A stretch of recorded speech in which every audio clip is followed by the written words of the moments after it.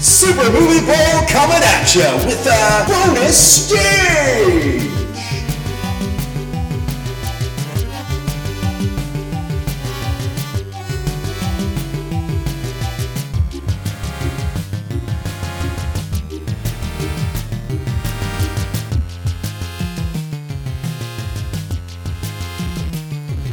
Hey guys, Peter here again with another bonus stage episode. This is going to be about the movie Lost River from 2014. This was written and directed by Ryan Gosling. Music was done by Johnny Jewel, who I knew from Bronson and Drive doing the music. So that was some pretty cool stuff. With this movie, I guess right off the bat, I'll just say I liked about 98% of it. There were a few things I didn't really like. One glaring thing that I did not like is animal cruelty in films. I feel it's very cheap. It's in bad taste. I feel a little talked down to or insulted, which I'll get into a little bit more later on. I just wanted to go ahead and mention that off right away. If you haven't seen this movie, it does have a weird animal cruelty scene in it. I love the names in this movie. Billy, Bones, Rat, Bully, Dave, Cat, Frankie, Face. They were just all one word that describes them. I don't know. It seems like it could be corny or stupid, I guess, for some people, but it kind of worked for me. I really liked it in this world, in the context here. Before I go much further, I should say, I guess Spew's not around to do his spoiler alert thing, so let me give you a spoiler alert that there will be spoilers. I'm not going to go through the whole movie or anything, but just some of the stuff I'm going to talk about is stuff you wouldn't know unless you did watch it. So right away, I'll say the first 20 minutes or so were a bit long. I feel like it could have been a lot shorter. It could have been condensed in the first bit there. Just to overall shorten the movie would have been a little better, a little tedious there.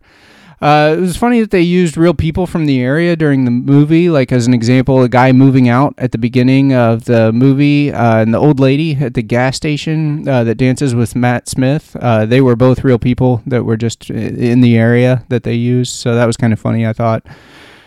Christina Hendricks, last few things I've seen her in Drive, Hap and Leonard, and then this.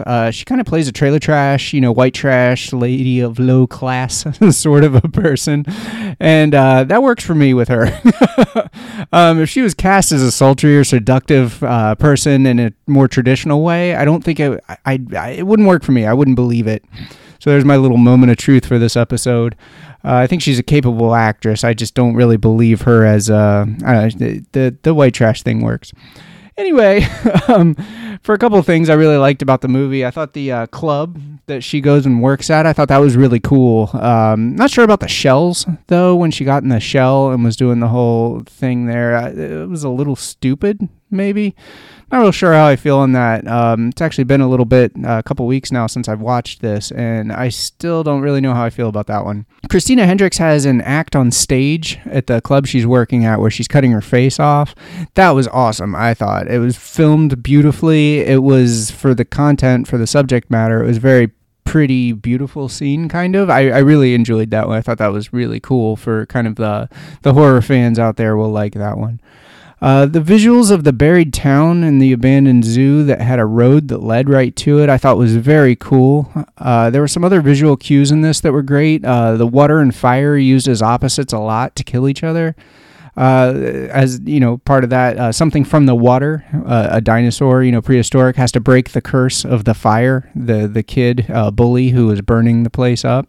And then that fire starter, Bully, he dies drowning and burning. And I thought that was pretty cool because he's got his head in the water and he's burning up on top of on his car there. I thought that was a fitting end.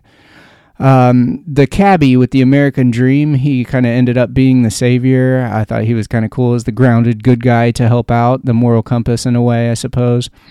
Something I had picked up on towards the beginning was that the son, Bones, he was stripping copper from the houses to help get money for his mom to pay for things. I was like, oh, he's stripping for money. That's kind of funny. He's also being hunted by someone who wants to take his money because they think it's theirs. So basically, Bully, who was trying to steal it, was his pimp, kind of in an abstract sort of a way.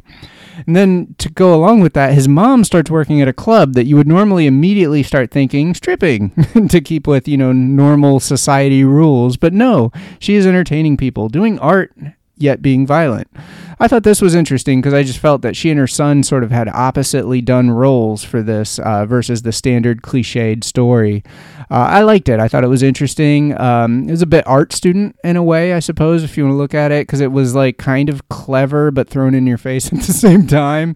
I don't want to be too hard on it, but I sort of wonder if some art student has done a better version of this at somewhere in some time that we would just never know about because they're not Ryan Gosling. Not to be mean, I like Ryan Gosling, but, that's kind of the truth. I read through some negative reviews of the movie after finishing it. I wanted to see if anybody could sway me that way. That's what I usually do. I don't like to take everything, I like to kind of get both sides of everything. So all of the write-ups that were hating it, I felt, were very juvenile. They were only half paying attention to the movie at best.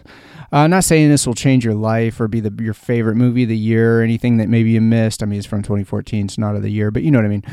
But its place in cinematic history, I think, should be reserved. It's simply, it was a directorial debut by a well-liked, well-known actor, and it wasn't bad, really at all. I thought it was pretty good.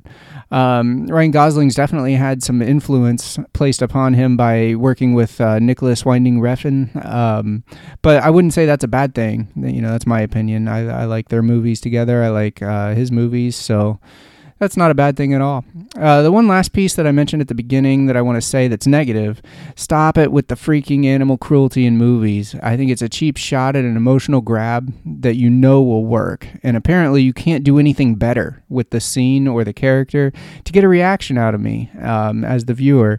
And I think it's a bit insulting. I think it's lowbrow. I think it's ultimately unnecessary. And you can accomplish the same thing with general creepiness and violence towards human characters that is acceptable to most of us, I believe.